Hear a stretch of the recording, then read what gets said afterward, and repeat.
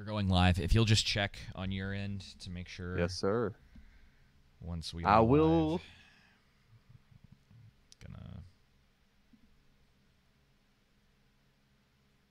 Yes, we're live, and it sounds Gucci. Okay. Everything sounds okay. Yes, it does. Good.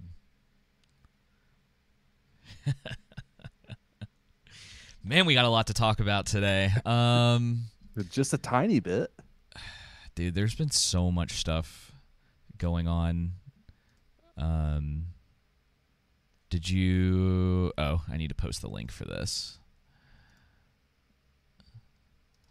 Copy.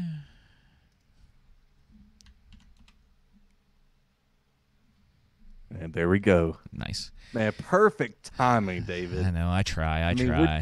We're just in sync like that. Hello, Matthew. Welcome. Hey, Jenna. It's been a while. Monroe Roger. Hello. Is this the Comatose hour? It might be, man. Oh, man. How you been, man? Good. I this is totally just random stuff, but like, oh goodness, what's wrong with the bottom of the screen now? Oh, it's because I forgot to move it back over. No, I fixed it. So I ate like crap last week. Love you too, Jenna. Yeah, I just ate like a ton of crap last week, and it was kind of like a necessity just because of some of the stuff that we had going on at work. And Marion, North Carolina has exactly like 3 fast food restaurants, and it just sucks that sometimes you have to, Do that option. eat garbage. Yeah. So that was not great. But the week was like fine. I ate like crap all week and just kind of like committed to it. You know what I mean? Where you're just like, well, I guess this is the kind of week that I'm gonna have. You remember when you were a kid and you're like, man, I can't wait to get older so I can just eat all the fast food I want. Dude, and now it just destroys I don't me. want any fast food at all. Yeah. It just makes me sick. Like, it makes me sick to my stomach. Like, it's a desperation play typically for me. Yep. And so I'm like, all right. I was like, it'll be a situation where I'm super hungry. I don't have a lot of options. Chick-fil-A isn't an option. And so it's like, well, I guess I'll just get some breakfast from McDonald's or whatever. But when you do that like 3 days in a row, Yep. it's just like I want to die. It adds up. Yeah, I just like, I don't like doing that. It's not typical. I like some hibachi. Yeah. But yeah, so that kind of sucked, but got caught up on a ton of stuff. All of our podcast stuff is up to date on the podcast side of things. Nice. So at this point, we're kind of just moving forward, and we'll kind of see how everything goes. I've been editing. It's like what I spend half my week doing now, and I'm not complaining about it. It's a lot of work. No, I hear you, man. So, I've been trying to find time to edit to put clips out. I was able to get 3 out last week, which I was thankful for. I was trying to get 4 or 5 up, and now I'm gonna try at least do 2 this week. If I can get the 4, that'd be great, because it's like my perfect number if I could get to is 5 Monday through Friday, or like Tuesday through Saturday, or just 5, however it happens to be. But specifically, if I can keep this schedule Monday through Friday, that'd be great. But it's just hard to. Takes a lot to, especially when you add in the subtitles and everything. So, and now I'm like, maybe I should just learn how to do Premiere Pro. Well, it's a rabbit hole, man. Yeah, I kind of noticed because I was like looking at it last week some, and Yeah. I was like, yeah, I'm just gonna stick to Rush for right now. I just wish the one thing I wish Rush would add is just an easy template for captions. You know what I mean? Well, to be fair, Premiere's isn't much better. Okay. It's better in some ways. Wish, like, even if I could create my own template and just have it saved, so I could just insert. there's But I don't know if you saw, they're doing the AI like Photoshop with Adobe, the Mhm. AI Rush, and everything, and that looks pretty interesting. Yeah, so with Lightroom, Adobe Lightroom, when I'm editing photos, I use it for to get rid of the like grain in the photos. So typically in really like in dark photos with a lot of light, you'll get a lot of like grain in the background, and this softens up those areas. And I've only done it with some of my drone stuff, but it worked pretty well. The photos came out, and it's so funny that they call it AI, because it's like it's not that. No. It's not artificial intelligence. It's just a program. They programmed it to be able to do that. It's not like you're sitting there talking to Photoshop and being like, "Hey, Photoshop, can you make this specific thing for me?" And then it's like, "Yes, Joseph, I can." Da da da da da. You know what I mean? That's not. So it's ridiculous that they just keep algorithmic is a good word. Thank you, Matthew. Yep. Yeah, it's ridiculous that they keep calling it all this stuff, and then like. I'm sure you've heard some of those news stories where all of a sudden all these people are like, AI is going to kill us all. And I'm just like, y'all, what? Like, this isn't the same thing. Yeah, this isn't Skynet. It may kill us through all these movies that are coming out. Oh, that seem to be made by AI.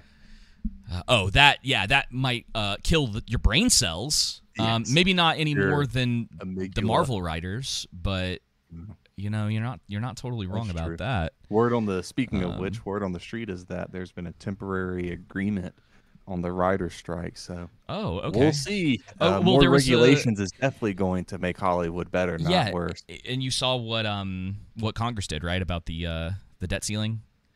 Oh yeah, they increased it. Well, kinda. They were like, we'll come back in 2 years. In the meantime, we don't have to do anything about it.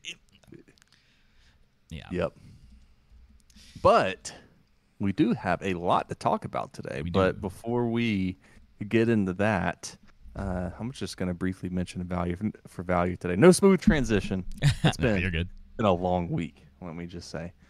But yeah, value for value system is our business model to where you determine the value our content is worth. If you feel you're getting value from our content, you can consider becoming a supporter by donating your time, talent, and treasure.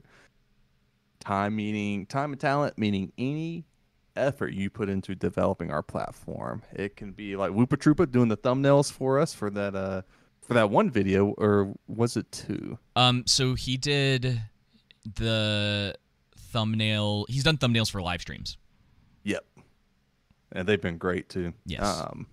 And branding, design, editing, whatever talent you have and time and you want to commit to us, we will appreciate it. We also have a producer for this episode, John Burke. Thank you, John. And he donated his treasure. So if you want to donate as well, you can go to our direct.me link in the description or at the top of the chat. I think it's still in there. And there, what's that? I was just checking to see if it was actually there. Yeah, it is. I was hoping it was because it's a direct link. I think it's still the right one. Sorry for interrupting you. You're good, is. Man. Yeah, we're good. And if you choose to donate through PayPal or any other way, be sure to include a note if you would like us to read something on our live stream. We will. Remember, donations of $100 or less will automatically become a producer of the corresponding episode. $100 and above, you become an associate executive producer, and $200 and above, you automatically become an executive producer, and you get a credit for this that we will vouch for, that you can put on your resume everywhere that these credits are accepted. So yeah. Unlike Hillsong Church, we do not give you anything extra if you donate $500 or more, $50 or more, $1,000 or more, except for the credits. Yeah. For now, at least. But you don't get coffee and a date with us. So yeah, we'll do that for free. One day we'll do a meetup or something. Before we get into our chosen topics, we gotta. I wrote this down because we had to, at the very least, mention it. How about that game of the year Gollum.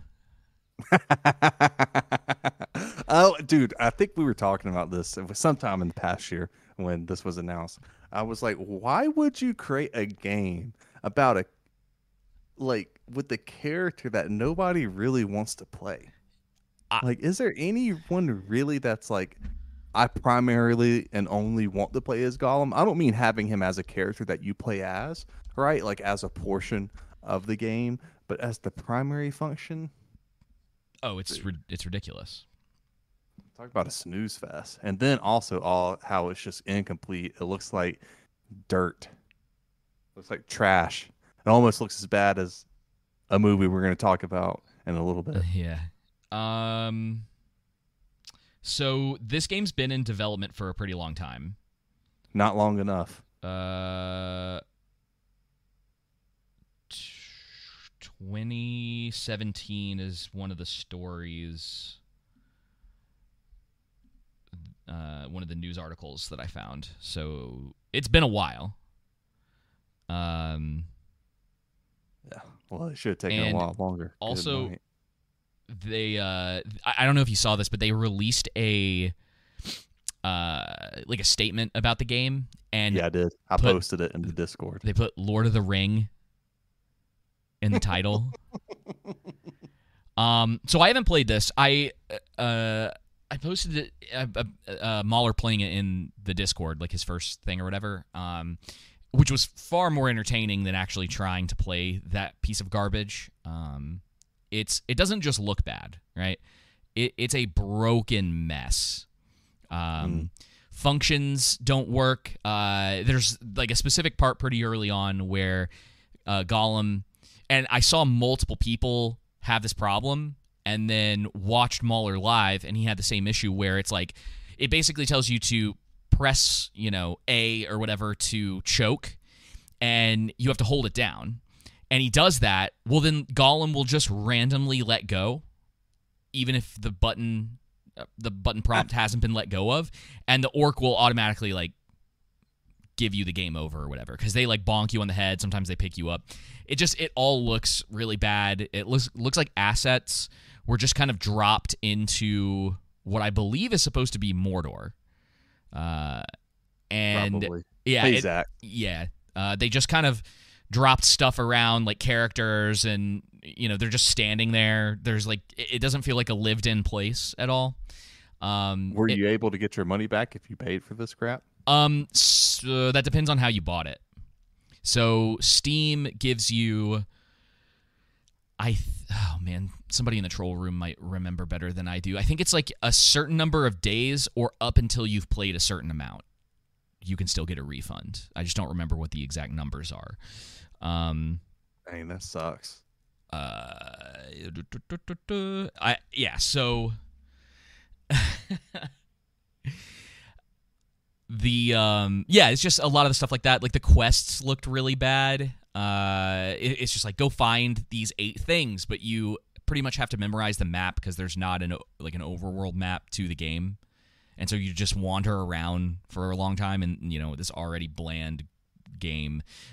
There's stuff where like animals are loose, and so you have to like try to get them in the pens. It just looks like trash. And then one of the other things that was really funny about it is like, so there's this one cutscene, right, where I guess there's some bug that's annoying Gollum, and it's like maybe friendly, or like it has some it was really hard to tell narratively like what was going on. But the bug like might have been controlled by Gandalf, or it might have just been a random bug that Gollum or like Smeagol kind of likes. Well, at one point you get a prompt that's like, squish bug, leave bug alone, or whatever. And in games sometimes when they give you those choices, events will play out differently. So sometimes it's better to do the good thing, or sometimes if you do the bad thing, it makes your life a little bit easier. That's not the case here. It's just, do you want to squish bug, or do you not want to squish bug? It has no effect on the game. Everything still happens the exact same way. It's pretty lame. What's up with Lord of the Rings and the Tolkien estate just trashing their name with giving out these properties? I know I it's don't necessarily not the know. Tolkien estate developing them, but good night, man. Yeah, I'm out starting to run the name into the ground. unfortunately, man. And honestly, sometimes I feel like that's just the case. You Mm, know, everything has sort of its like golden era, and when right. that's done, typically it doesn't come back. It doesn't mean that you won't get a thing here or there, right? Right. Um, I like think that's where when you talk about the golden era, when money starts becoming the factor, right, to where your motivation, again, obviously you're doing these ventures to make money. But when passion isn't intermingled with that, to whatever degree on the spectrum you have that at, it isn't going to go well. You're not going to make money. That's why passion has to be before money in order, generally speaking, as a general rule, in order to actually make money. I know it's not the case all the time. I'm sure we could, if I thought about it, there's plenty of video games or even movies and TV shows that had no passion behind it that, probably made a little bit of money, right? Yeah, I mean, But Marvel is a great example of that. Like, there's probably some passion in there, but I can't imagine a lot of those people are still just, that focused on it. Like, it's become sort of like a machine operation, like all the CG's done ahead of time, so, and the directors are kind of just there. Like we talked about in the past with, like, Eternals, that mhm, the woman who directed Eternals probably was just there to be there, like I think she right, won Best Picture that year at the Academy Awards. And so when you can put on your big action epic Marvel movie directed by Academy Award winning, for Best Picture, people go, oh man, she won a Best Picture, this Eternals movie is going to be great, right? That's how the right. marketing side of that works. They know that they might be able to pull that off, but I think there was so much more going on with Eternals that Disney didn't really see coming. But all that Who to be did a said, great job with marketing was the people who marketed that movie you, 65 with Adam Driver. oh no, Bec- because that was one of the before I saw The Little Mermaid this weekend. That was one of the worst movies. That was the worst movie I had seen all year. I think I talked about it briefly on the jeez. podcast, but man, I Well, remember those dinosaurs outside of the T Rex just looking like crap, and the only dinosaur you saw in the marketing was a T Rex. So you're like, oh, this is probably going to be cool. This is in Jurassic Park, and then it's just like all the CGI, set yeah. design, production design, everything's just terrible about it. But So I'll give you one better as far as marketing is concerned. Taylor Swift is a marketing genius. yeah, she is. So you look at her like demographic and the people that she typically sells product to, essentially. Yeah, Not like only Jenna. yeah, not only is her the whole thing like surrounding this most recent concert that she went to, she really just she knows how to market herself, and then through that market the product that she's selling. Because like I heard on New Agenda that there were stories coming out that girls were forgetting, like having like Taylor Swift amnesia after the concerts, where there were like reports that these girls couldn't remember like what was going on at the concert. And so she's drumming up this, in my opinion, very fake news in order to like drive that attention continually towards her, right? And it's always stuff that's like, it's not bad stuff towards her. It's just sort of these weird occurrences where it's like, oh, there have been reports that people have had amnesia after going to a concert. I saw one yesterday that was like The Pandora depression from yeah, Avatar. and it's all these things that make you go, huh? I wonder. Like, not everybody, right? But people are gonna go, oh, I wonder if that's true.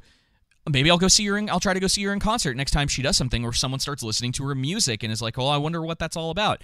And then I saw one yesterday or the day before that was this story about how, and they made it out as if there were lots and lots of fans doing this, but they were saying that there were all of these people wearing adult diapers to her show so that they wouldn't miss a minute of it. And I'm thinking to myself, because I've been to enough concerts, man. I'm thinking to myself, could you not just wait? You had to put an adult diaper on for a couple hours? Like, this isn't the stuff where, you know, like there's there's like There's reports. this new advertiser. This depends. Mm-hmm. Yeah, it's like one of her advertising deals. It's like a secret deal. Because it's not the same thing where I've heard stories of that where people will go see the ball drop in New York City and they'll do that, which is a little more believable because what they say is that you pretty much can't leave the front of the ball drop once you're there because you'll never get back there if you have to leave. And so people do all sorts of wild things in the front to make sure that they continue to save their spots, Right. which is gross. But yeah. So it was like, I don't like her fans even more. But you cannot deny that whatever she's doing is working. That's true. I mean, that's, Whoopa sent me a message and told me that that's how he gets through our Sounds like podcast is devilry. he, wears a diaper. Oh, yeah. He doesn't just do that all the time? Oh, that's true. That's true.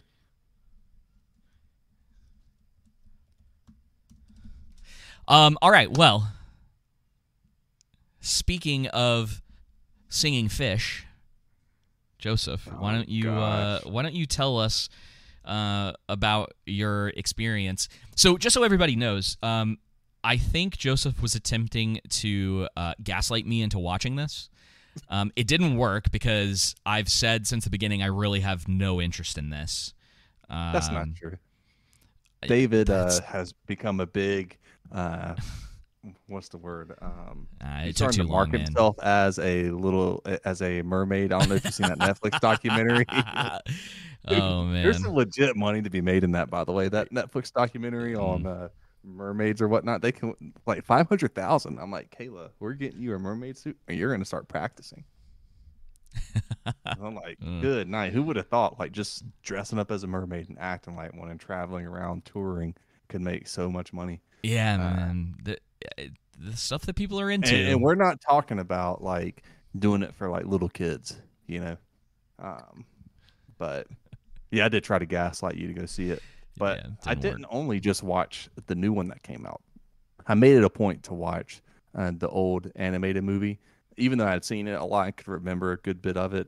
I was like, I just want to have it fresh on my mind, dude. There is no comparison. This is probably the worst movie I had seen all year, and I'm only gonna give it the edge because I think 65 movie runtime. I think 65 wasn't as long. Yeah, it was only an hour and a half. It felt a lot longer. And The Little Mermaid was 2 hours and 13 minutes or 15 minutes or something. Dude, no creativity. And when no originality, no creativity, the CGI was terrible, murky, terrible acting, terrible script. The writing is horrific. Halle Berry and Melissa McCarthy were probably the two best parts of it, and Halle Berry's acting is fine. Bailey. Am I saying Barry? Oh yeah, my Yeah. bad. Bailey. Halle Bailey's acting is fine. It's not like the best, but it's not like the worst. I mean, you could tell that she's new at acting. You know what I mean?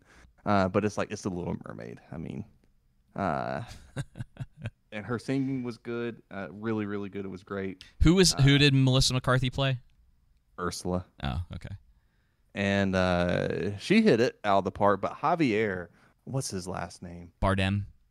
Yep, he played King Triton, and you could just tell, not just him, but a lot of the other actors and actresses just seemed bored with the script. And even Melissa McCarthy, her performance wasn't amazing. It was very hit and miss. There's times where it was good, times where it was bad.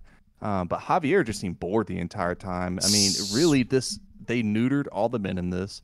They neutered all the parents in this. Javier was just like was wood. literally So just wood the entire time. do you Think think it's about the Eternals, Robert Pattinson, but worse. Or not Robert Pattinson, but what's his name? His first name's Robert, but I think the guy from Game of Thrones? guy from Game of Yeah, Thrones. I can't remember his last name. Do you think that some of the issues that we've been seeing where you would probably describe a performance as either being bored or wooden has to do with the amount of green screen acting that's going Yes, on? I was going to mention that. His name, by the way, is Richard. Excuse me, Richard Madden.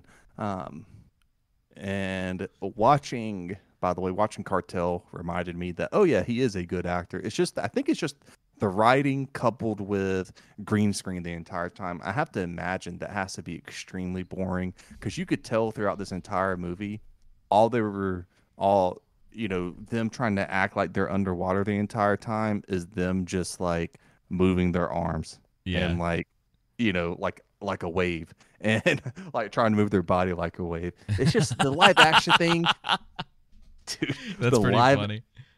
the live action thing with some of the Disney movies, I understand how it could be a benefit. Yeah. With this, I do not understand because it's like, oh, we want to make it realistic, so we're going to make it less colorful, darker because the ocean's dark and everything. Yet we're also going to let Scuttle talk underwater, I saw a clip of that. That's like the only thing I've seen from it. and we have talking crabs. I'm like, guys, it's the Little Mermaid. You don't have to make it realistic. I mean, you miss a lot of the emotion the in their faces because they don't have any eyebrows. They can't really express themselves. And it's funny because in the opening scene, or at least when Scuttle comes in, Scuttle eats a fish right in front of Flounder and Ariel, and Flounder doesn't like run away, and yet they're criticizing the humans in the movie for eating fish, and it's like, well, why is that okay? Oh, brother. Yeah, just definitely some inconsistencies in the original movie. She falls in love with Eric, and she gets during the shipwreck. It's a statue of him that she is admiring and stuff like that. Whereas in this movie, it's just a random statue, has nothing to do with him. And so when she kind of gets her sea legs, first off, when she gets her sea legs, she doesn't know how to swim with feet. And in the animated movie, Sebastian and Flounder help her swim up to get air, right to the top of the surface. Yeah. Whereas in this one, she just happens to know how to swim and swims all the way up to the top by herself, like with no lesson, nothing like that. So she gets there, and they pull a Rings of Power move. She's swimming by herself. It has to be for like 2 hours, and randomly comes across a ship in the middle of the ocean, and not even just really even a ship. It's like a little dinghy boat at that. Just randomly, just like Galadriel did, except for Galadriel's was actually, yeah, kind of like, you remember the raft that she found those people, Galadriel, when she Yeah. was in the sea, and she found Yeah. Halbrand and all the others, Yeah. right? But like, kind of that, but with an actual put together boat, not quite a dinghy boat, not quite a ship. And so anyway, she gets to Eric, ends up meeting him. Anyway, they try to focus so much on Ariel, not needing a man in this, Uh-huh. that it comes across like she's admiring all her things, and that she's only interested in Eric because of all the things that he has. And so she comes across as someone who she doesn't really love Eric. She just loves the things that he has and what he can do for her. And what was the other thing? The music in this, outside of Halle Bailey, is terrible, especially. That was the one thing, like, I don't really care about it, but it's like, she can sing. I was like, good for her. I was like, this probably wasn't the best way to go about. No, she's an amazing singer, Yeah. dude. I don't care what anybody says. She has some freaking pipes. Now her acting obviously needs to be improved on. Yeah. But I could definitely see why she got this part. Okay, so Uh, I was looking at this because I'm just always kind of curious about this. So the movie has grossed worldwide as of yesterday, I think, 328 million and some oof, change. that's So not good. production budget of around 250 million, which to be honest just seems like the number that we get all the time. I'm not even Hmm. sure how, it's the number that we have, it's the number we have to go off of. And if you I think go you by your multiply that by 3. two. And 2. Yeah, Okay, it's so not, no, I it's not see. I've 3. seen No. reports that they need to, in order to break even, they need to make 700 million, 700 to 750 million. I mean, From all the reports, I actually looked into it and researched. I don't know why I spent any time doing that, but I right. did. That may be the case, but the general rule of thumb was always that you double the budget Yeah. for marketing. Maybe this was a different case. This says, Yeah, I according can. to MovieWeb, the film needs to gross approximately 560 million to break even, leaving little possibility for the film to achieve any substantial profit for Disney. So that's the thing is like, dude, 328 million is nothing to scoff at if your budget wasn't so high. And somehow, dude, Well, oh it man, was going to make money because it's the Little Mermaid. It has a built-in IP and fan base, and I figured it was going to make money. And domestically, it's doing pretty well, but internationally, it's doing terrible. And that's where Disney is probably kicking themselves right now. Because if internationally, if it was performing like some of the past ones, like Aladdin and The Lion King, then yeah, it would make more than what the budget is. But I um, think just audiences as a whole are just tired of whether if it's purposeful agenda it's purposeful. Don't. or if it's eternalized or if it's both. It's obviously it's let's take this Danish. It's kind of funny, comical. Let's take this Danish folklore, right? And let's race swap so we can race bait people and take have some marketing behind that. And yet when they go to and when Ariel gets on land and she goes to the castle and she meets the queen and everyone, all the architecture, the castle, everything is styled like you're in Europe, even though it's a Caribbean island. And it's like, if at least if you're going to do it, my mindset is this: at least if you're going to do it, make it like African royalty, like get their Well, architecture we and stuff knew like that, like fully commit to it, like if you're you going to do it. you But knew. Hang on, you knew going in that wasn't going to be the case, because the one oh yeah, thing that did catch my eye about this was that story from a couple of weeks ago where they were like, meet Ariel's sisters, which I have to know about, by the way.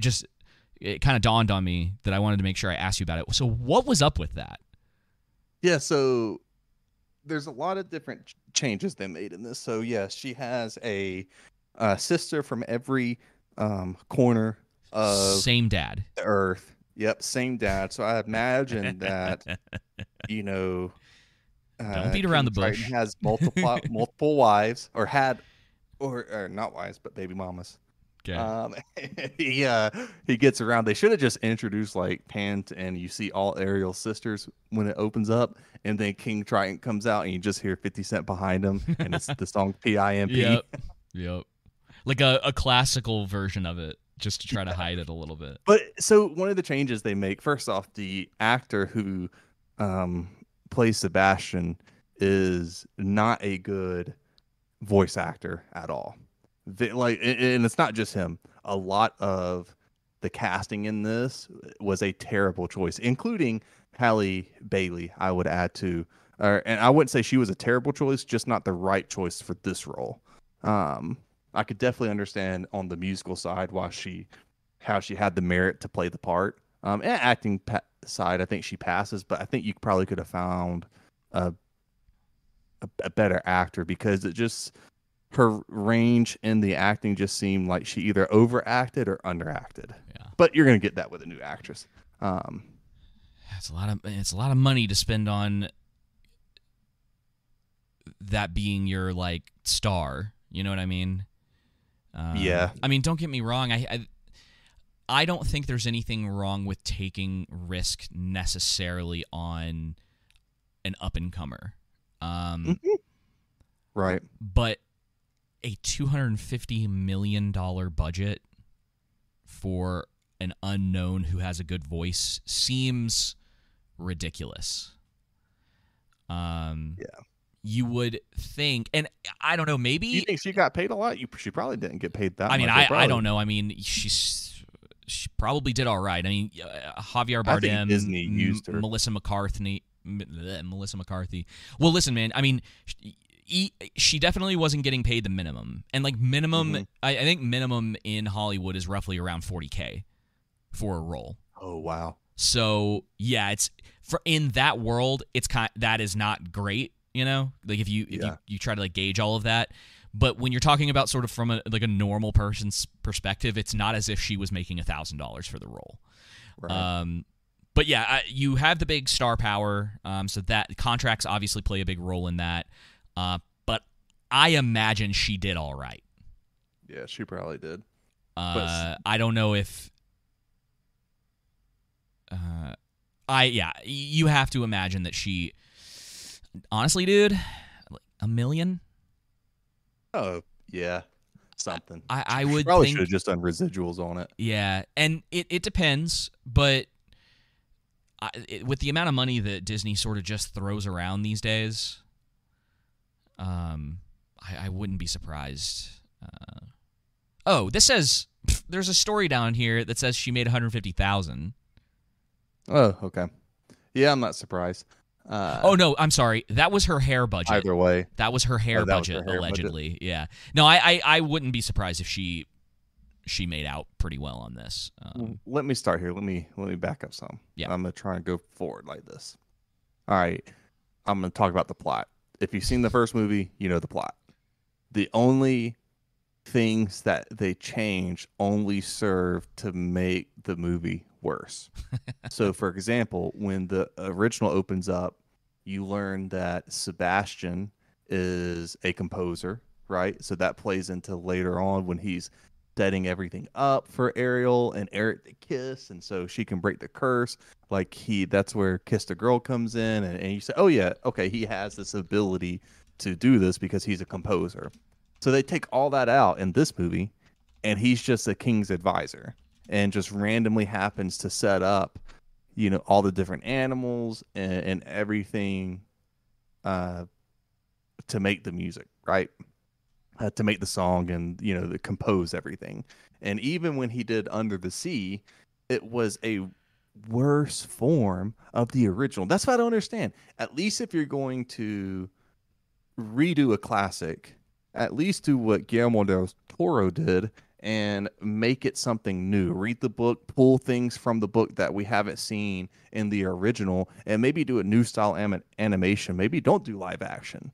Maybe do something like The Last Wish or how Guillermo del Toro did it. Just something did new it in and what? Creative. What's that? What did he do in what? Pinocchio. Sorry. Oh, okay. Yeah. Yeah. He did. That's great. I don't know what he did. And so there's that plot change, and then another plot change was when Ursula was, making the deal with Ariel. She took out that, or she put in her spell that Ariel was going to forget about the deal, but it didn't really matter because Sebastian just reminded her. So it's kind of like, well, what's the point of that? What does that serve? Why waste time?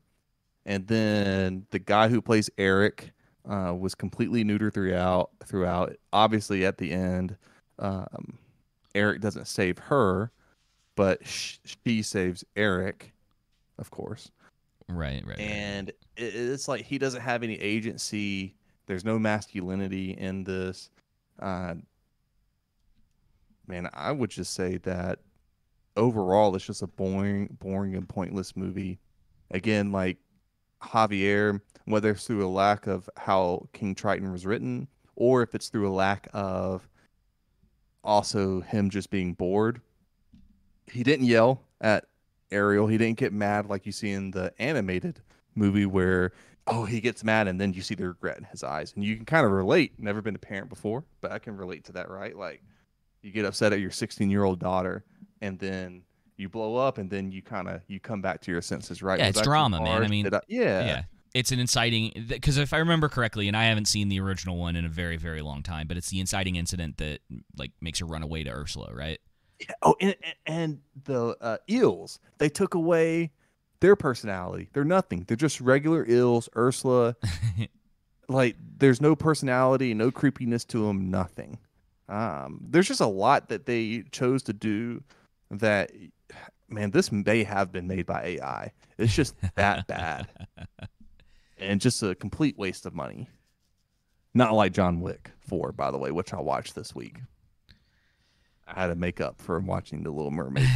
Well, I'm glad you finally got around to watching it. Yep. And Citadel. I completed Citadel, by the way. Oh, that's right. You mentioned that. I still haven't gotten past the first episode. Yeah, I wouldn't waste your time. Yeah, it showed up, was a thing.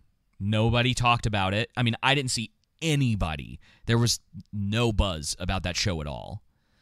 And then it disappeared. Yeah. So I meant to say this about I might Eric. finish it eventually if I have. So with Eric, where I say that they neutered him is like in the original, Eric saves Ariel, right? Because King Triton's been made into one of those slug monsters or whatever by Ursula. So that and all that good stuff. Well, in this, King Triton is turned into dust instead of a slug monster. And so when they choose to have Ariel defeat Ursula instead of Eric, the impetus in the original of King Triton blessing Eric and being like, okay, I've seen how the good in humanity, right? It's part of his arc of coming to have faith restored in humanity. King Triton, is he sees Eric's sacrifice, putting himself on the line to save Ariel, all that good stuff, and that's why he's being able to send off and marry his daughter. Whereas in this, King Triton's dust, so he doesn't see jack crap. So why would you let him go off with a guy that can't even save your daughter? I don't know. It's just stupid, man. I don't understand. And then of course the people online that lean. They don't just lean. They're all the way to the left. I've just seen people who on the left on Twitter and stuff criticizing Disney for not being woke enough in this movie, and not just them, but other people coming out saying, Great. yeah, something. I'm like, why do y'all care? Like, literally King Triton's daughters in the end of the movie is like what would be if there was a corporation in The Little Mermaid, they would be the stock photos for DEI. The longer this whole conversation goes on about woke or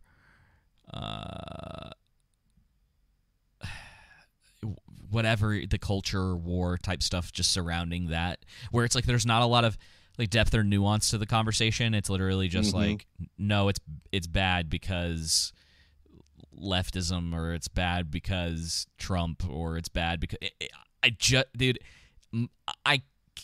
I've gotten to the point where I wish I could roll my eyes in a more exaggerated way than is physically possible.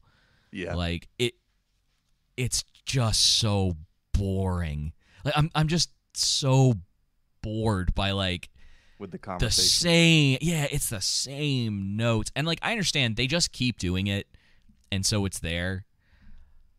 But man, it's boring.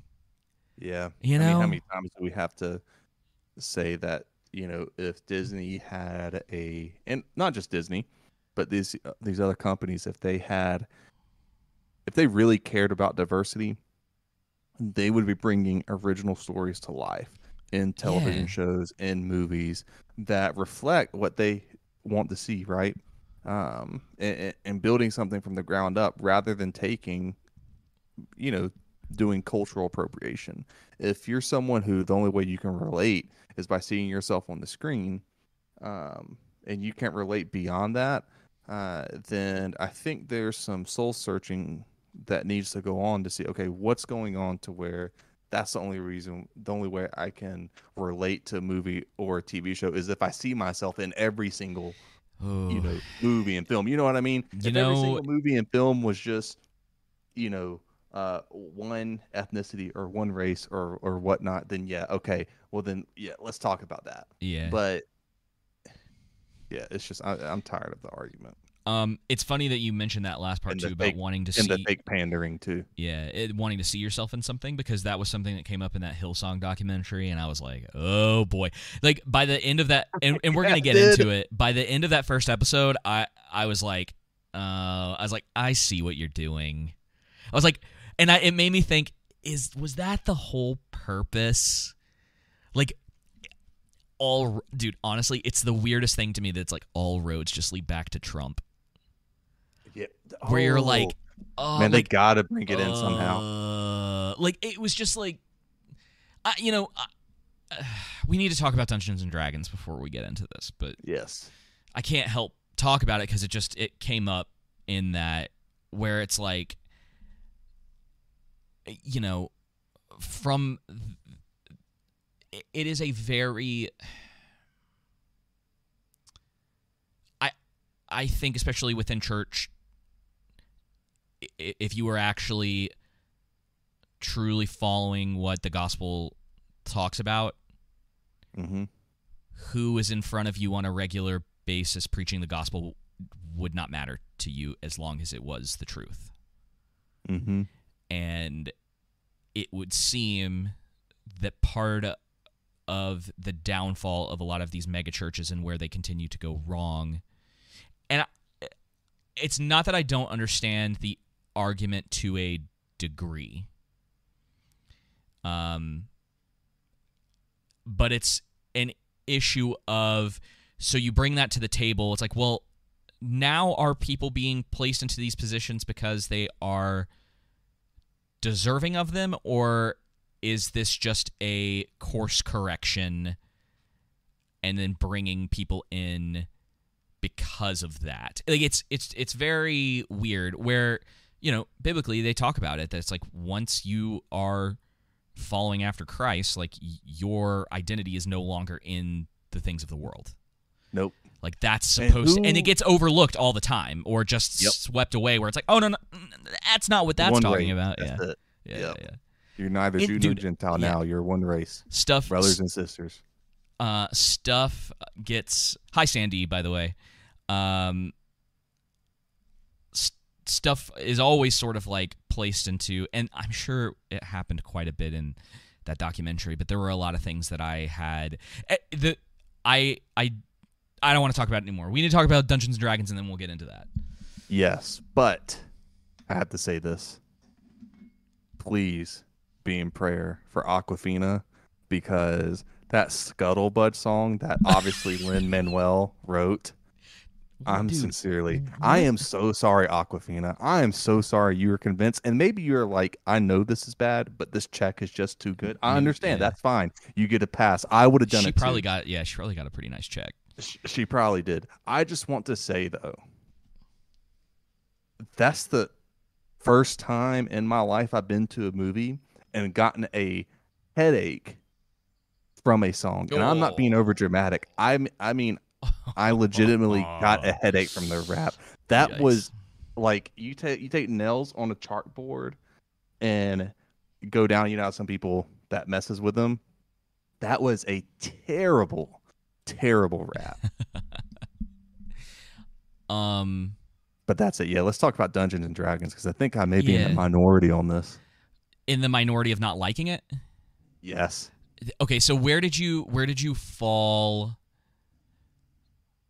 Like, are you kind of in the middle, or is it,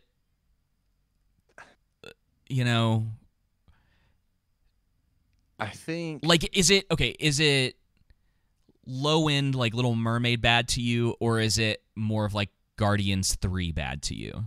Guardians 3 bad. It's not. Okay. I think it's a average to below. It's like a Guardians of the Galaxy wannabe. It's, dude, and I don't. You know what I mean? The only thing I feel like if you listen, I can understand why people like this, like Dungeons and Dragons. It's just, I think for me, I've already seen so many movies that lack tension, lack stakes, and everything's cut by a quirky one-liner. And that's fine if somebody else likes that. But for me, it's like I've already seen 100 Marvel movies. I know. It's very dated. The writing feels really dated. I don't think it's as offensive from a writing standpoint as a lot of Marvel stuff. There's even a it's really like Shazam. Yeah. Did you watch the new one? Yeah, that's what I mean. Yeah, it's very, dude, okay. That's a good. Yeah, you finish those movies and you go, yeah, well, I've seen worse, and like, I think that Shazam is a more poorly written movie than Dungeons and Dragons. Like Dungeons and Dragons, for the most part, does a very good job of keeping the plot going forward. It doesn't meander too much. Like you may not like a lot of what's going on in it, but it's slow, and so was Shazam. But Shazam was all over the place because there were so many different characters and plot points, and they were, trying to do so much with that. It was just like, did y'all forget about this thing that you set up earlier on? And then at the very end of the movie, they'll like bring it up at the end just to be like, hey, we didn't forget, and it's just like a one line, and then they move on completely from it. So it's like, But there's like one specific part in Dungeons and Dragons where Michelle Rodriguez is like really upset about what happens with her husband. They're on the horse and she's like sad, and I was like, oh no, here it comes. I was like, he's gonna say some stupid quirky thing that like makes her, that she gets like frustrated about, and then he rides off, haha, it was a joke, and we move on. But to be honest, I was okay with the way that they handled it, because it showed the dynamic in their relationship where she's upset, and so he starts playing a song for her or whatever, and it doesn't go directly into a joke. Right. And I was like, oh, all right, like cool. It's like, it's kind of, it was nice to see. Scene. Oh yeah, the cemetery scene was pretty funny. I'll say this about Dungeons and Dragons: I think that there was a lot of really good ideas in a pretty average movie. But to be honest, that's how. Like, I guess it's funny because this is. I think I liked Guardians 3 just a smidge better than this, but that movie again, it does have the upper hand of already having characters that I like. It's like established, and there's a lot of history there. But yeah, I thought that like Taserface, not Taserface, but there's a lot of stuff in this that worked. There's stuff that like doesn't totally work, like his whole thing about his fatherhood relationship. It's like sometimes it works, but then he makes decisions that sort of seem to be a little bit like counter to that. And then I didn't really care for the ending either, because the stakes are weird in this, where it's like everything sort of just like works out for them. There's a lot of like those things that just kind of happen to work out for them. It's like, oh no, the bridge that we were supposed to cross has completely crumbled into the lava. Oh well, I guess that we can't do this anymore. And then someone's just like, what's that in your bag? It's like, oh. Or no, she's like, I'm gonna pull this stuff out of my bag, maybe this will help, and it just happens to be this magician, staff or whatnot. And he's like, oh, we can port from this side to the other side. Yeah, exactly. It's like, oh wow, that's super convenient, and it turns out to be like one of the most important plot elements in the movie. It's used multiple times to solve problems, and it's just that's the kind of stuff that feels really lazy to me. That's like, man, how do we solve this issue? And it's like, well, what if we just had a magic staff that got us to wherever we needed to go? And you're like, I guess that's one way to do it. And it's unfortunate because the thing that I did like about that is they had like that heist scene where they're trying to put the thing into the carriage rather than out. Matthew mentioned the dragon. I did think the fat dragon was pretty great. There's a lot of scenes in this that I liked. I just came away from it being like, I've seen this before. Yeah. There's not necessarily anything wrong with that, because we talked about, Nobody, when we talked about that last year, it wasn't like it was this huge twist at the end or what was it that Game of Thrones always did to the audience? Subverted expectations or anything like that. It Right. was just a good, tight script. I I just think writing wise is where it fell flat for me. Acting wise, I thought it was good. I thought there were great individual scenes, but I found yeah, that acting to be pretty stale. you did really. Yeah. I I don't know if it was on them or if it was the script, but like Michelle Rodriguez just kind of fell flat for me most of the time. Um, I don't know, like I don't know if she's never come across to me as a very good actress. Like she's just been in those fast movies for so long. She's played the same like kind of Character. tough lady character. Yeah. Chris Pine was fine, but again, like for a guy that I thought 10 years ago had pretty good charisma on screen, it just wasn't there. It felt a little deflated. And then Justice Smith, I've never liked. Everything that dude has been in, every movie. Who was that guy? He was the wizard, like The wizard. the Yeah. underwhelming like wizard guy who gets his stuff back at the end. But dude, so he was in the second Jurassic World movie. He was in Detective Pikachu. I'm trying to remember. I know there's a couple other movies, but stuff that I've seen him in, just he has this stench around him as far as the movies that he picks, where it seems like everything that he winds up in never does very good. Though Detective Pikachu might have made money. I don't quite remember. But like we're not even talking from a money standpoint.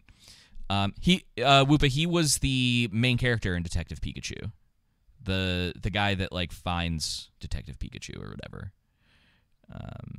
Justice Smith. Yeah. How did you think about his character in this? The Did Justice? you feel like they kind of made him too weak? No, I mean I thought he had I thought his arc. That's the thing is like most of the stuff surrounding this movie I thought was fine. Like there's nothing That's special. Kind of the issue is that you just thought it was fine. Yeah, it was just he was not. So maybe he's gotten a little bit better, but in the past I found his acting to just be like it like painful. Sorcerer. Sorry, Matthew. Not wizard. Whatever. Yeah, I'm not really too familiar with Dungeons and Dragons. Yeah, he wasn't very good at what he did, and that was kind of the humor of his character.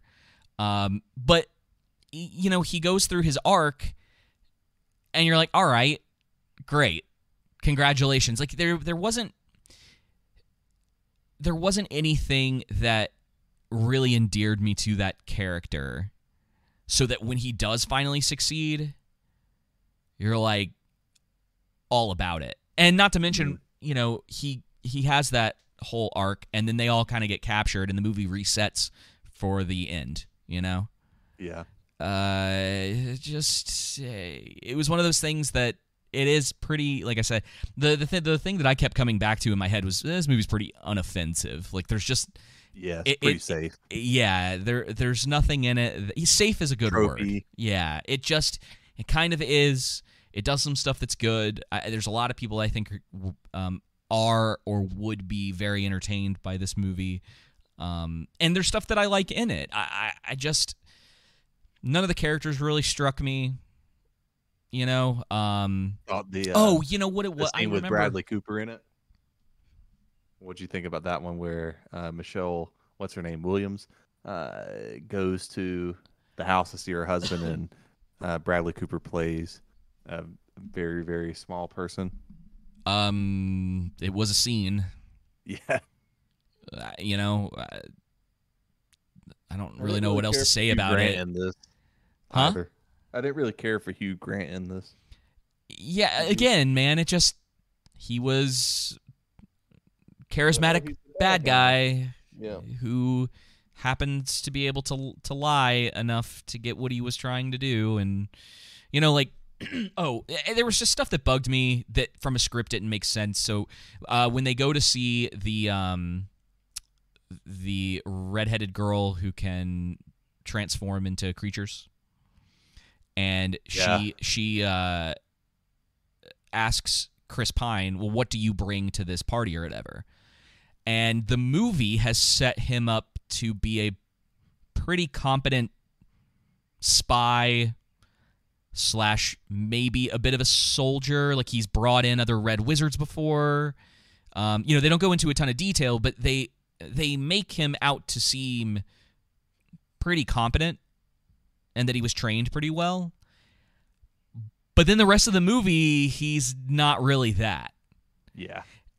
And even when, they kind of bring up this idea as like, oh, well, maybe he lost his edge or whatever. But it's like, I was like, that's not really how that works. No, because he was a harper, and yeah, how he ended up losing his wife was bringing in a Red Wizard and stealing the treasure. Ended up stealing some treasure. Yeah, and, they track all their treasure. So, and even if so, and this is the problem, right? Much like the IRS does. Yeah, he has a lot of talent, and what would have been interesting, even if he's kind of lost a little bit of his edge, right?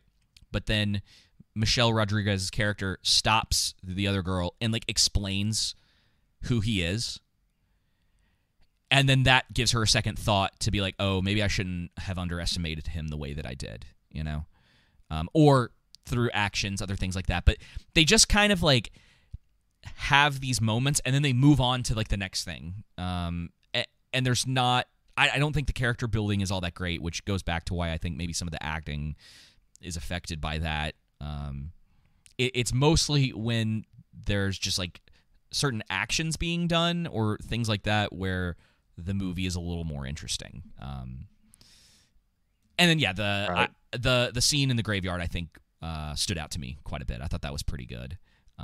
It was very interesting to watch them have to go to like each individual grave, and they're getting like pieces of the story as they're going along, and then like Chris Pine is forgetting to ask the last questions to put the guys back under or whatever. If you don't have anything better to do and it's around, like you might give it a watch. I can't say that if someone came up to me and was like, oh, should I rent this for like money, that I would say yes.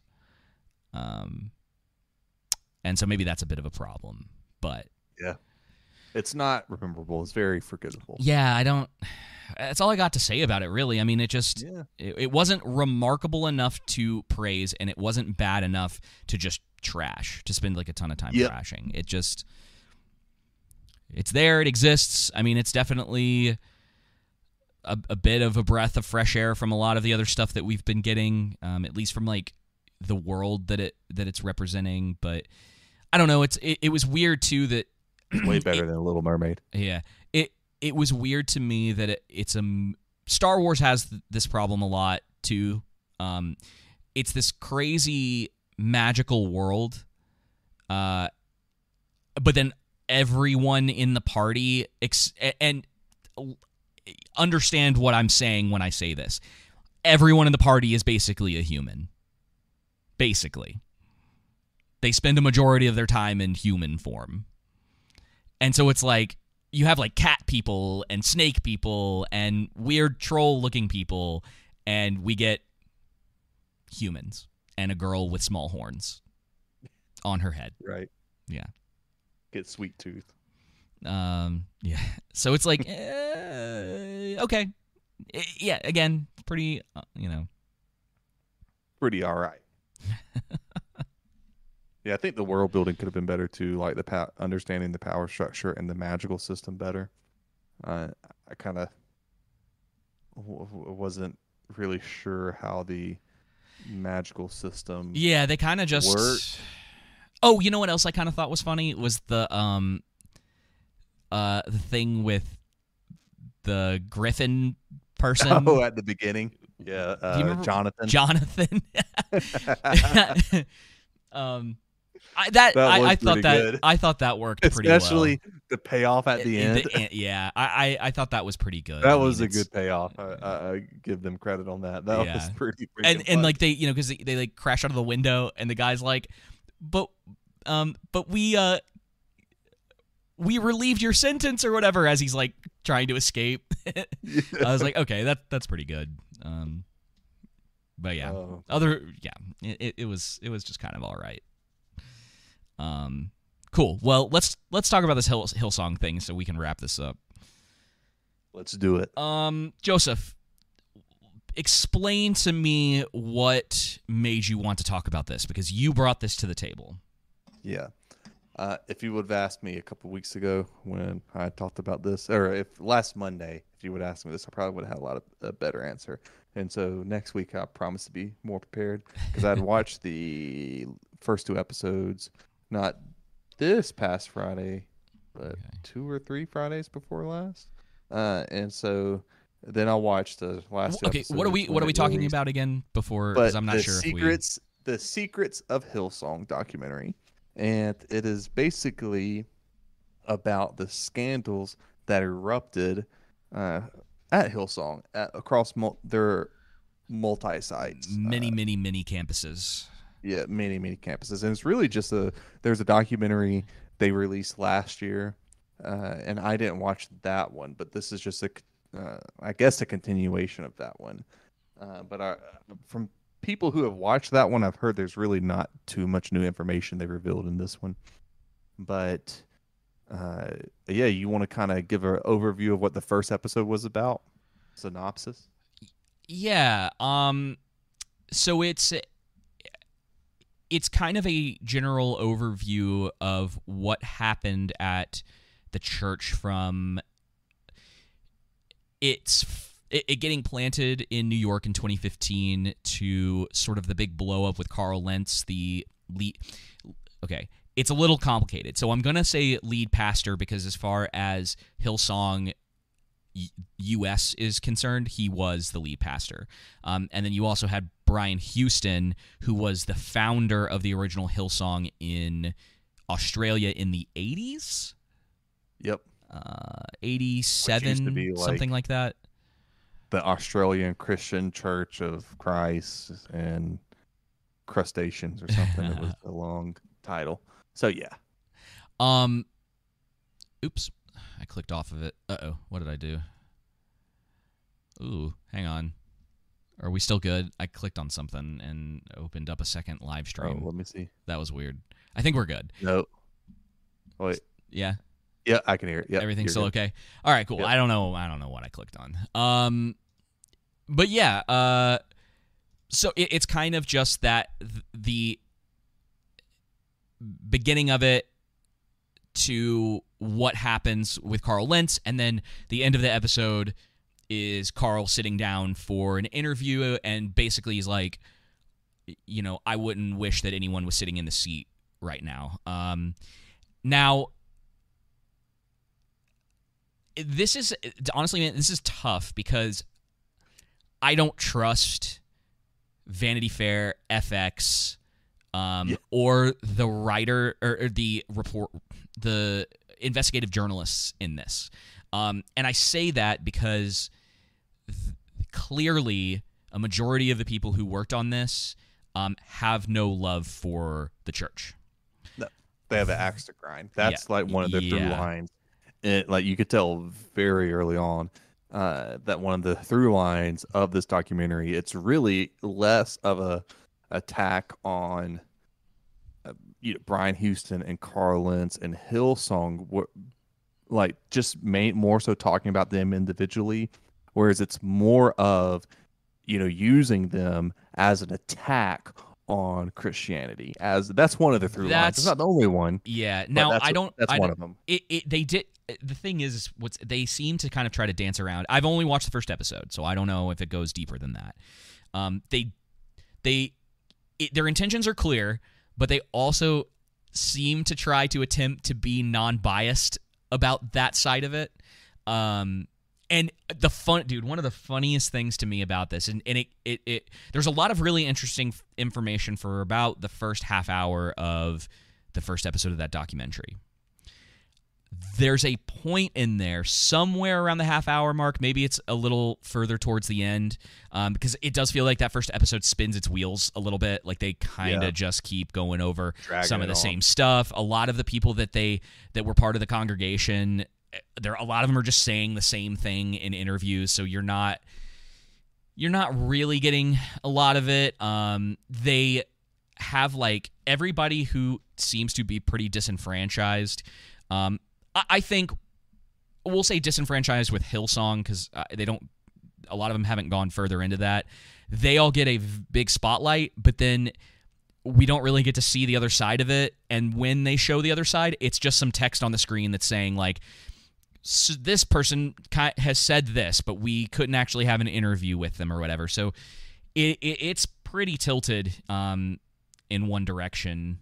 Yeah, and I think on one hand, you definitely see the type of people they chose to bring on screen, the common threads between them. And, when you're dealing with the topic like this, it's important to be gracious and kind, because it's one of those things, but still keeping truth at the center, right? It's one of those things you don't know. Thing. Yeah, go ahead. One of the problems with the documentary is that there is no personal accountability with any of the people that they're interviewing. And yes, they got tricked by a very charismatic individual, which we'll get into, because Carl Lentz is someone that I find kind of fascinating, which is one of the reasons this documentary probably exists. But if you're going to a church and you're going through all of that, and this is the thing, because I'm not sure until really close to the end, when stuff started blowing up, that any of those people thought for a second, at least that's the way the documentary comes off to me, that they ever thought for a second, like, is this, like, correct? Like, is this really what church is? What Christianity is? It's very, like, and I think this is fair to say. And it could be just the way that the documentary sets this up, that Hillsong is very cult-like. Yeah. You have the Pentecostal nature of Hillsong. You have Carl Lentz, who is your charismatic leader, and then you have sort of the shadowy, quote-unquote shadowy figure behind Carl Lentz, right? So it's hard. Vanity Fair wants you to believe that Hillsong is more cult than anything else. But then again, this is the problem when you have stuff like this, because I don't know if that's just what they believe about churches in general. Yeah, I think when it comes to Hillsong, there's definitely no bones about, with what Vanity Fair did and others, very much cult-like. Yeah. In a lot of regards. I mean, there's a lot of facts Vanity Fair presented, and that's kind of what I try to piece through is, all right, what are the facts? And, from there, cipher out the opinion pieces in regards to that. And does that hold up, right? Is this opinion less of an opinion and more based on the actual truth? Yeah. And I think that, there's a point that I can't remember in the first episode. Do they talk about the volunteer hours in the first episode? Yeah, which so it's one of those things like, hey, listen, you and I have learned firsthand on that, right? Yep. But some of that is wild, dude. Some of the hours that they were working, yeah, and not like, bro, like you're not being able to pay rent and stuff. Like, dude, at some point you got to take some accountability there. That's exactly, that's what I was kind of getting at, is it's not because you're just off volunteer, because you can say no. Yeah, you can say no, and I understand that it's like you go, well, maybe, and this is the thing, is that what you have to come to the realization of is that when someone is taking advantage of you in that way, if they're trying to emotionally manipulate you, or if they're trying to do something that would essentially outcast you from I'll say inner circle. You know what I mean? If they're trying to outcast you from this thing where you felt that belonging, it wasn't real to begin with, and you need to get away from that. Yep, they're just using you. Exactly, and that, at least from the perspective of the documentary, and I think there is some truth in that, because to lesser extents, the criticism a lot of them had was, it was essentially, if I was at church, at Hillsong, volunteering, performing right, then I was loved and cared for. But if I wasn't doing those things, that became less and less. And again, we're only on the first episode, but there's a lot of questions that I had where it's like, okay, well, were small groups outside of Sunday a thing? Dude, how many services did they say they were doing? Wasn't it like 35? I can't on remember. A Sunday. I know it was like on a Sunday. It was like, I don't think it was that much. I think it was like 11, 12. Dude, 13, I 14, think it was more. Like I think it was more than that. That's just crazy. Maybe it was a weekend. It was maybe they did like Saturday, Sunday.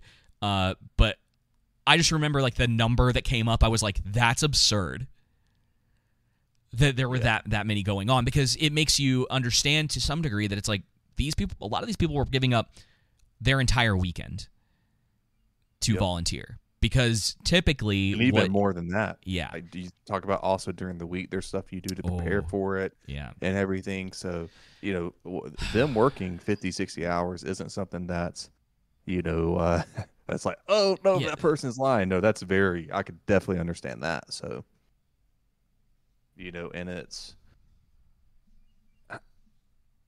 part of this comes to, I heard someone say, a pastor say one time, and I thought was a good point. And that hits me because, with me, the very first church I started going to was Prosperity Gospel centered. The very first people I was listening to were Prosperity Gospel centered. Most of them, at least not all of them, so like Joel Osteen, Joyce Meyer, Paula White, Benny Hinn. When I say I was steeped in it, like the TBN channel, the couch, I was in the thick of it. But it's one of those things that the more I started to, at least with my home church, and maybe not with everyone on the church channel, but with some, the more I started to spend time with the Lord and the Word, the more I started to see these errors. And then also when I got the cross point and started getting discipled by Patrick, I obviously definitely saw it. But the point that the pastor brought up was that there's not like the people who are attending Joel Osteen's church, for example, they're wanting to hear what he has to say. Right. That's what they want. And to a degree, Carl Lentz is definitely a great orator. But when we aren't talking about high level discernment here. This is kind of basic level Christian discernment when it comes to Carl Lentz and Hillsong as a whole, that for me at least, especially with my upbringing, I could detect the prosperity gospel centeredness, the wolf in sheep's clothing, especially as a pastor. Sure. The different things that he affirmed and believed and taught, and then kind of you start to see these, for all we talk about, there's a lot of talk about Christian women modesty, right? Mm-hmm. You see people like how Carl Lentz used to dress, which at least in the pictures that come out, to where like the deep V is down to the belly button, and then the pants are like just above where the pubic line is and stuff like that, and you know and all that stuff. Like there's different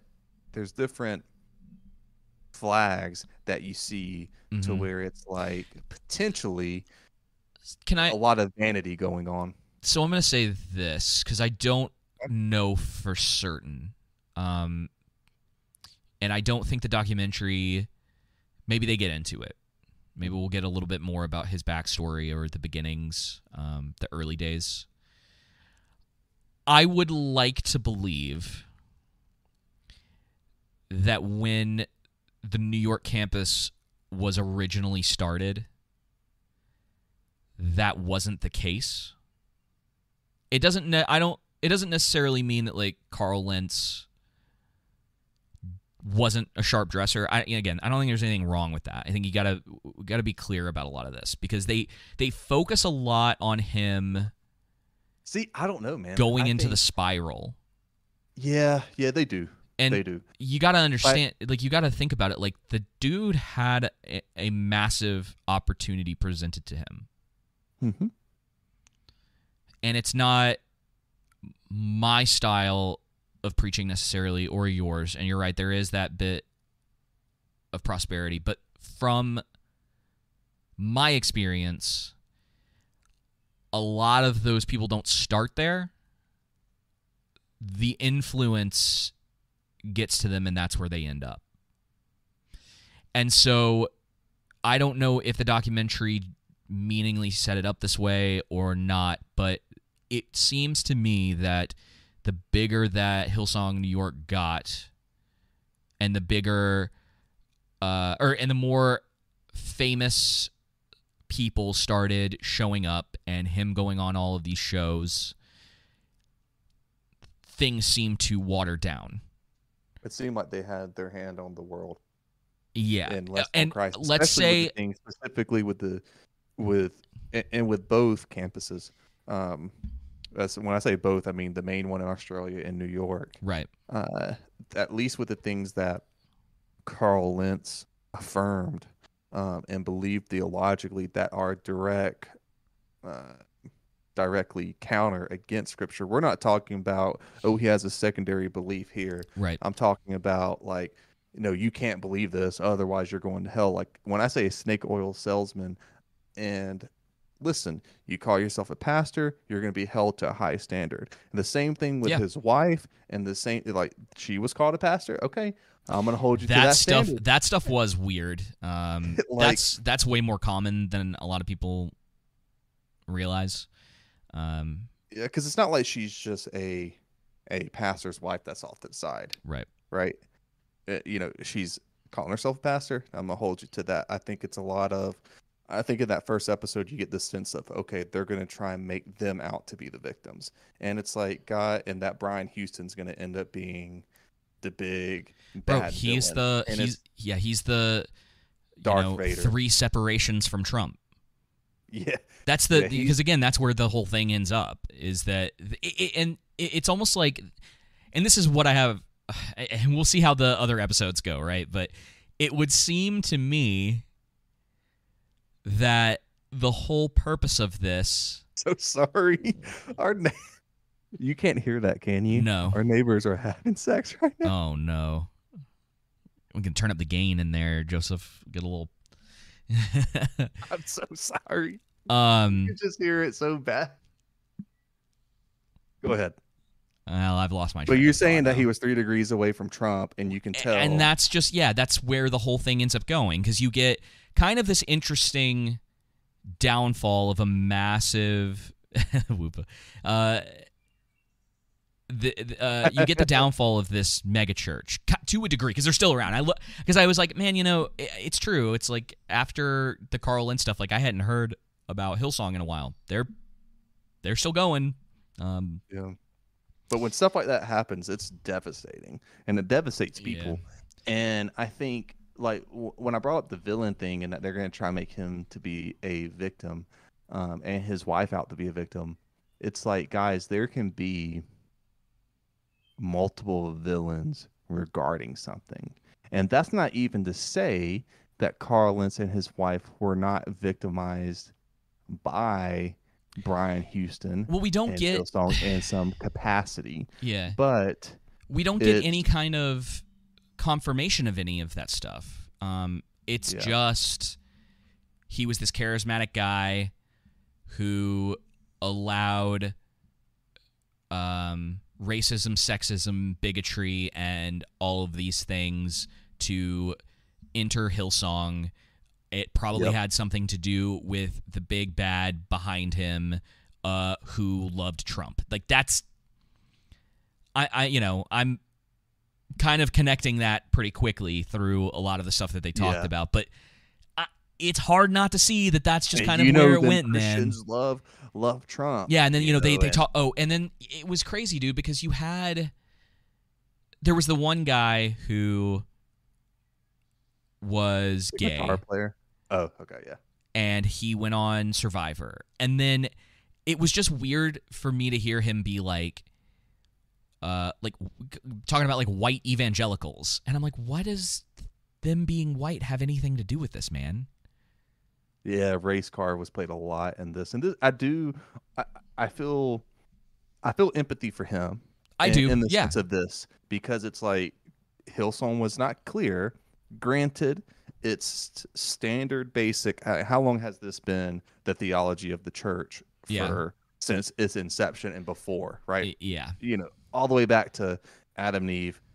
You get it. Leviticus. I mean, like, come on. Romans. I mean, come on. Like, if you just read the Bible, you should know. But at the same time, with Hillsong not being clear, and then he's told one thing.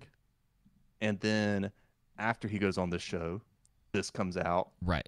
And it's told another. That's putting through something, like, regardless of what he believes, that's not something he should have gone through.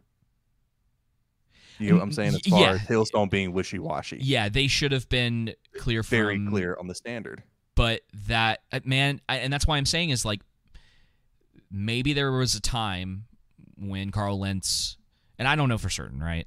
I'm to some degree trying to give the guy a little bit of the benefit, because a lot of those guys, they come up in pretty strong backgrounds, and then when they get put out in front of their own congregation and they start becoming popular and they start doing, the dude from Elevation was the same way. Stephen Furtick. Yeah, like that dude came from a pretty strong background. I remember I saw him one time, and like, What do you mean by strong background? He was from, like, he had a lot of like strong influences prior to, like, I would say, like, sort of his like pastoral upbringing would probably be a good way to put it. Gotcha. A lot of those guys come from those kind of backgrounds where it's like strong. They get put in a head leadership position, pastoral or otherwise, and within a couple of years seem to have a massive just blow up. Right. Carl Lentz is a big one, but I mean, dude, you and I have seen it happen over and over. Well, what was yeah, we have. You know what I mean? Well, what was the theme? They were so focused on growth. It wasn't this. I think it was I would call it selfish. Yep. I don't even know if it's the focus on growth as much as it is just it started becoming about them. Yep. And it was, instead of making much of Christ, it was more so making much of themselves. Yeah. Through using Christ as the means to get there. And I think, there's a lot of things that it's hard because people don't, having the conversation of finances and material wealth, it can get very heated. But when you're wearing there's a line, right? Does wearing a $4,000 jacket mean you made a sinful purchase? No. But in the context of everything else around you, it's like, is that, again, and this is where I say the nuance gets lost, because then you could, well, what about your purchase? Did you really need that? Spend the $10 at Taco Bell? That's again, right. You get it. It can go both ways. But you have to be fair, because that's not fair. That's not a fair argument, right? Like if Carl Lentz is wearing, a jacket that costs him $4,000, and then someone is being like, "Oh yeah, well you bought Taco Bell for lunch," it's like, is that the same? Like, are you being like honest in that I guess like, what you know I what I mean mean? is saying It's just that, not the same, man. And that's the problem, is that people get into this, like, this or that thing. And it's like, first of all, like, Joseph, you're not the head of Hillsong, right? Like, you're not the one who's up on stage, like, going through all of that. And, you know, you're hungry and you had a little bit of money. It should be okay for you to go get Taco Bell. You know what I mean? Like, it's ridiculous. Because this was, dude, honestly, like, this was a problem when we were in college, where it's like, it felt very granular, the way that people would approach the way that other people were living. And you're not just kind of like, dude, who cares if you went to Taco Bell? Like, why is that so important to you, right? Now, if it was one of those things where, like, you were going and you were neglecting your responsibilities because of something like that, like, there's a conversation to be had about that, whether you're in church or not. It's like, but there is something about being held to a higher standard where it's like, hey, like, why have you been, you know, coming home with Taco Bell every single night and you can't pay your water bill? Right. You know, why are you buying $4,000 jackets, $2,500 watches, all these different things? Yeah. It's What's like, the purpose? to me, Like, what's that the purpose? signals, Sure. To me, it signals in someone's heart, like, there's a potential that a lot of vanity there. Yeah. You know what I mean? It's, again, wanting to eat clear, and buy food is not the same. You know, having a nice watch, having a nice jacket, having a nice car isn't in and of itself sinful. But when the context around it is multiple things, and you're reserving seats for celebrities, you're doing all these, you're showing partiality, you're affirming things you shouldn't be affirming. That's where the problem comes in. That's when it's like, okay, and then it's all these all this stuff starts leaking out, and you put the pieces together. Sure, it makes sense. Yeah. Here's one for you. So there was a woman in the documentary. This was right after the whole thing happened with, where they kind of like revealed that there are people who are either getting paid very like menial wages for being on the worship team and like writing songs, going on tour. They're basically they're making like very, very little money. I think the guy said that it came out to something like $187 a week for doing a lot of, for what they were doing. And at this point, you're talking about a church that was roughly making like $100 million a year or something like that. And a big millions of dollars. Yeah, a big part of that was people who were sacrificing insane amounts of time to write music for them, to go on tour with them, and they couldn't meet their needs because of that. So you had that aspect, right? And then there was a woman who confronted the pastoral care pastor, and he basically was like, we're not allowed to give out lump sums of money to the people in need. It's standard, man. I mean, I think you lost again. It made me think of you. We don't have to talk about why, but we've had conversations in the past where, like, whether it was you or like someone we know, and they attempted to get help, and it just didn't happen. Don't even get me started on that. I'm just saying. You already did. Yeah. I know it's a good point to talk about where's your priorities. Why is your money wrapped up in a building? Why is your money wrapped up in these things that biblically Grammys? Yep. Yeah, exactly. That aren't lasting to the kingdom. That aren't. We don't. What is true religion, right? Yeah. Taking care of orphans, the widow and widows in their affliction, right?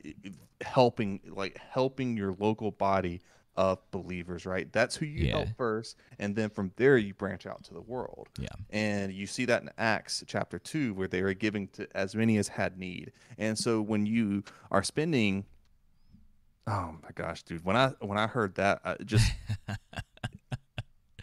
I'm not surprised, but I am surprised, because it's just, churches there are a lot of churches who spend so much time and money on their brand, and it's more about their brand than it is about Jesus. Yeah. And that's what Hillsong is. No doubt about it. Hillsong, Bethel, Elevation Church, less about Jesus, more about their brand. Man, and it's not just Pentecostals. And you're not wrong. Their brand was impressive, though. It was. I have to give him some credit, man. Like this is not like a necessarily a positive statement towards them, but there was a time that 2015, 2016, 2017, like Hillsong was the thing, right? They are probably, so I would say Hillsong's probably number one, but if we're talking about like they are one of the most influential megachurches that's ever existed. They were. Music, the design of the worship center, or whatever, the preaching, the planting around, and it's I don't know how you feel about this. Mm-hmm. Does it, because there's no doubt how much influence that all had.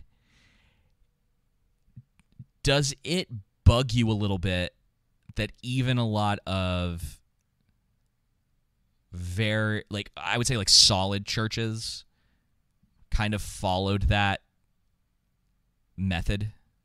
Yes. Okay. It did. It does now.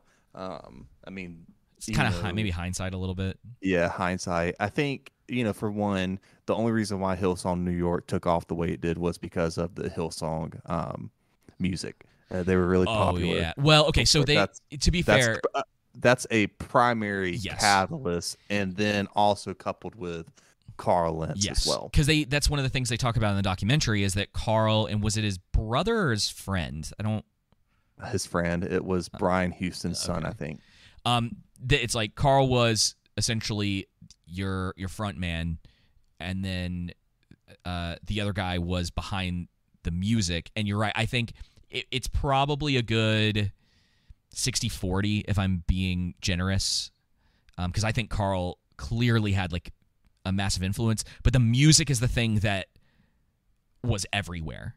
That was how most people knew of Hillsong in some way. Make no mistake about it, Carl Lentz is a great orator. But being a great orator doesn't make you it was beyond, and it's easy to have your ears I didn't think you were going that scratched. But dude, it went beyond. Instead of being, I think it went beyond that. And it's one of the things from the documentary that I thought was really fascinating, that it was more than him being a good orator. He had what the kids call today, he had Riz. That dude,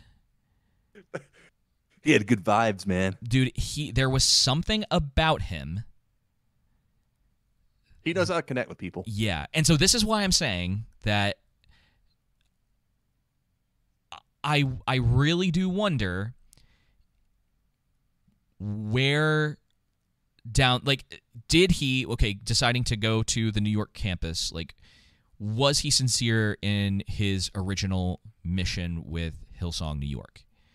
Yeah. Was it before that he had that calling or felt that calling, and then through getting to know Brian Houston, if that's where that turn started? I don't know, right? I do want, we're gonna watch the rest of this documentary because I'm curious to see if we get some more information about that backstory, because Carl Lentz's entire sort of arc, at least up until the point that first episode ends, is very reminiscent to me of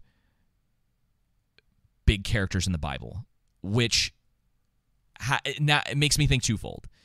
Is the entire thing what in normal kind of world we would call an op, where it's like all of this is manufactured to come off this way? The rise and drastic fall of a very like almost David-esque figure in this massive like movement.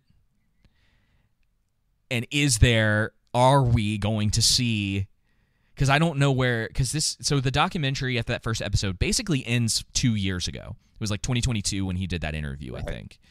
And so there's that part of me, or is it really real? And now I'm sitting here going, no, maybe it's an op. Just like maybe. Yeah, I think, and it's possible all of it, all the above. I mean, it's It's definitely a mix, yeah. a mix of it all. And I don't. It's hard because I really, as we get into episode 2, I'll watch it again this week and Yeah. I'll come better prepared next week.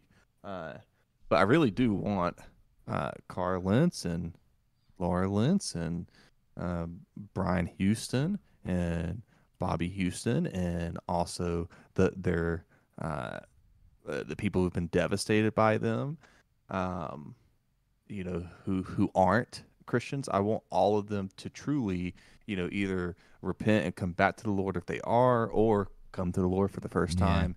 And it's not something with, I think I knew in watching episode 1 that they were going to try and make him out to be a victim, and he is not as much of a victim as they are portraying Sure. and will portray as it goes on. And we'll have to get more in that as the episodes go. Yeah.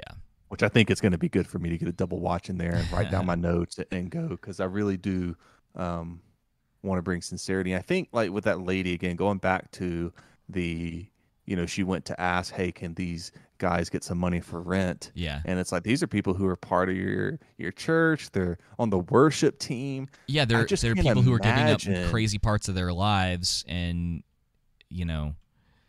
completely getting turned away. I just can't imagine being treated like that and the taste that's going to leave in your mouth. Yeah. And I would just been like, all right, peace. Well, deuces. you know what's I'm out. interesting about a lot of this? The whole deconstruction movement lines up very, very well with the downfall of Hillsong at the time. Yeah. That really 2018 to 2022. There was a lot of stuff that was going on in those 5 or so years, man. And that's a whole conversation to even get into. I know, but it was Deconstruction. something that I was kind of thinking about because I remember being really fascinated with it at the time because Rhett and Link did that. There were a couple people from like relatively popular Christian bands that did that. Oh yeah, you know what I'm talking? Yeah. So there was a lot of this happening within that 2017 to 2022, I would say roughly. And I just remember that it was the whole thing was really, really poorly handled. And this is the last thing that I'll talk about with this, and I'll let you finish up and we can close out. But a lot of it was really poorly handled because on one hand you had what, at least with some of these people who were struggling with this or decided to deconstruct, whatever their reasoning, it felt very sincere from them. And then what you were seemingly getting from a lot of the other side was just like anger and pointing fingers and there was calling the names. Yeah, there was a lot of stuff that was going on in there that I remember being like, this doesn't seem like the way this should be handled. Why isn't anyone who has some pull within these bigger churches or whatever asking to try to like talk to Rhett and Link, even if it's like ultimately fruitless and in the sense that like nothing changes? Why wasn't anyone reaching out to them? Why? And if they were, why wasn't anyone talking about being like, hey, we reached out to them and they just were not interested, right? Yeah, I think you hit the nail on the head. With people coming out and just having genuine questions and doubts and just stuff that's weighing on their heart. And instead of making fun of them and being angry, which is a lot of times when people have questions, and not a lot of times, there are times when people have questions to where, regardless of if it's about church or if it's about a job, if it's about just anything, there are times where people have a tendency to get angry and upset about it instead of meeting the person where they're at Yeah. and explaining things and answering and just being there. I don't even mean to just be an answer board, but Yeah. just being there and showing that you care, right? Yeah. You Asking care about questions, them. trying to get to, yeah, that's all I'm saying. It's not like they were trying to fix them, quote unquote. But, man, again, all of this stuff happening within this time period, a lot of it, I guess, shouldn't be that surprising considering the reaction from a lot of these mega churches during Rona. No. And how they kind of fell during that time. Yeah. It's more surprising being on this end of it. I definitely understand how people feel being devastated. I could relate to those who felt devastated by what Carl Lentz did. Yeah. In the sense that with people that I know and feeling devastated when certain things happened in my life. And being like, man, you said you were going to do this, and I haven't even, like, in a week after we met, and now I haven't even heard from you in over a year. Yeah. And I think, it's easy to in the, bridging that to the deconstruction. How does deconstruction happen? All right, so first off, what does someone mean by deconstruction? Because it has many definitions or a few definitions depending on how the person is using it. One, it can just be a synonym for the word apostasy. Another way to say it could be a synonym for just questioning, having some doubts, rethinking things, like growing in your faith and questioning things, right? And so that's, when a scandal happens like this, that's something that typically follows. I know of other scandals in other churches to where it's like, whether it's children or other members, to where people just fall away or go away for a long time. And that's why, we're told over and over again, we look to Christ, not the person. Right. Not the pastor, right? But hey, man, listen, it's tough, like, because it's crazy because you had all of that stuff that was going on, right? And then it was like we were talking about last week, where it's like the bigger thing was like, this thing is happening. Instead of trying to sort of trust God and confront that, in spite of what we're being told, we're just gonna shutter the church doors for somewhere around a year, and y'all can sit on computer screens and talk to each other. And then when we do open back up, it's going to be limited who can come in, and you have to reserve your seat. Yep. And it's like, how many people never came back because of that? Yep. And have even more so than that, being told that if you're in trying to be coerced into loving your neighbor, the Bible being manipulated and used against you. Man, and it was so like, we've seen that before, right? I mean, it's something that's happened throughout history where people have used scripture in order to push an agenda, essentially, whether that person who's pushing that is knowingly doing it or not. But that was some of the most disgusting stuff that I've seen in a long time with that. Because I would always be like, well, why don't you love your neighbor and fight for their right to not want to, do this. Yeah. And so I think, it's easy again. It's easy for people, especially when safety is concerned, for them to give up freedom for security and safety. Mm-hmm. Right? That's where that balance is, and where's that line, and what does that look like? And I think in relation to the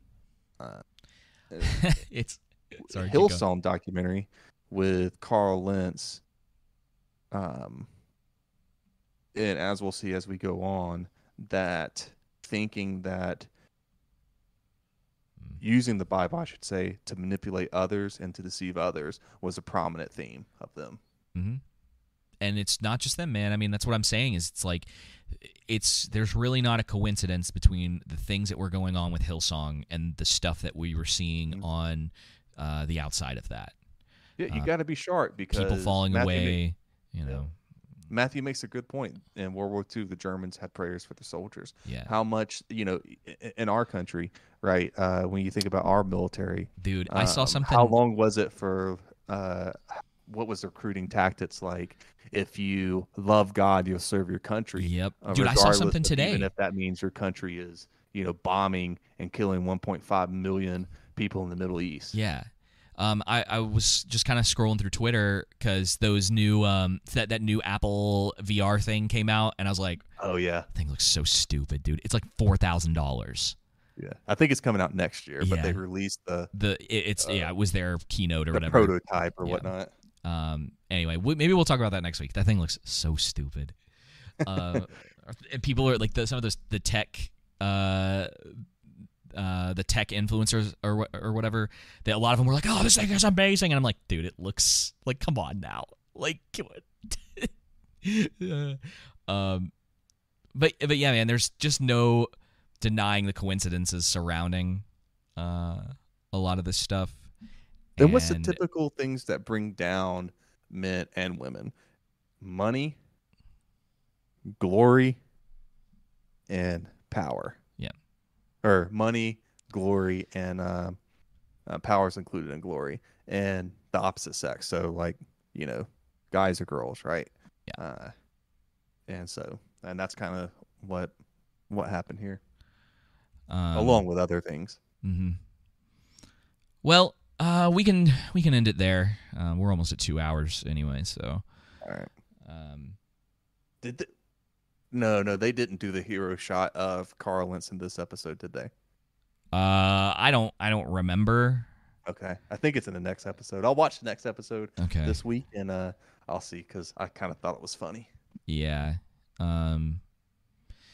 But yeah, it's a tough thing to talk about, and it's really unfortunate because I've seen there were parts of that documentary that hit a little too close to home. Yeah, and it's probably good to be a little bit uncomfortable about that, but there were definitely moments where I felt for a lot of the people who were talking about how they brought certain situations to leadership and essentially either got ignored or slowly outcasted because of those things. I don't want to go. I can remember. Yeah, I can remember when I was I was working my job full time. I was doing 18 hours in the semester, and so clearly I did less time at the church, right? Right. And I remember people thinking that I was in sin just because I wasn't at as many church functions. And so you can kind of pick up when multiple people are asking you something like that, okay, people have been talking about me behind my back. Yeah. So that kind of stuff happens, Yeah. Oh, dude, at this point, when people do stuff like that, I'm like, I don't know, you can ask them yourselves. Yeah. And that's the thing is, like, I think to a degree you learn over time when you've made mistakes or you've handled things poorly. And that's all part of growth, is trying to learn from those experiences. But yeah, I don't know. I know Whoopa had said earlier on, he was like, he's like turned off by mega churches, and I'm kind of with him on that. Same. Rona was kind of a crazy time because it made me really reconsider I'll say the purpose of church, and if the way that mega churches have a tendency to handle Sunday morning membership, among other things, even like preaching on Sunday morning. I could talk for an hour about how annoyed I am with like modern preaching. Just like trying to break, dude. And honestly, it's really funny because when we started doing the show and really kind of like digging into the things that people were saying, and just in general, right? And then talking about the way that things are scripted or whatever. And, I'm sitting there on like a Sunday morning and I'm like, this dude has been talking about himself for the last 20 minutes, and then like you bring it up to people and they go, they almost just like don't want to acknowledge it. There's a lot of that going on, and it's healthy that if there's something wrong, to be able to confront that. Yeah. And it's really unhealthy that when you attempt to confront that with like church leadership, that they essentially just ignore you or act like you don't know what you're talking about. Yep. And now I'm done. Same. Thank you guys so much for listening to episode 138 of The Underground. We will be back next week with part 2 of the Hillsong documentary. I'm going to go see the new Spider-Verse movie tomorrow. So I'll be talking about that on the next episode as well. And Nice. I'm sure there will be other things to discuss. Yes. A lot happens in a week. And so I'm sure that something will pop up that we'll just be like, well, here we go. Maybe we'll get some new Lord of the Rings news. It's always fun. Anyway, Joseph, do you have anything else?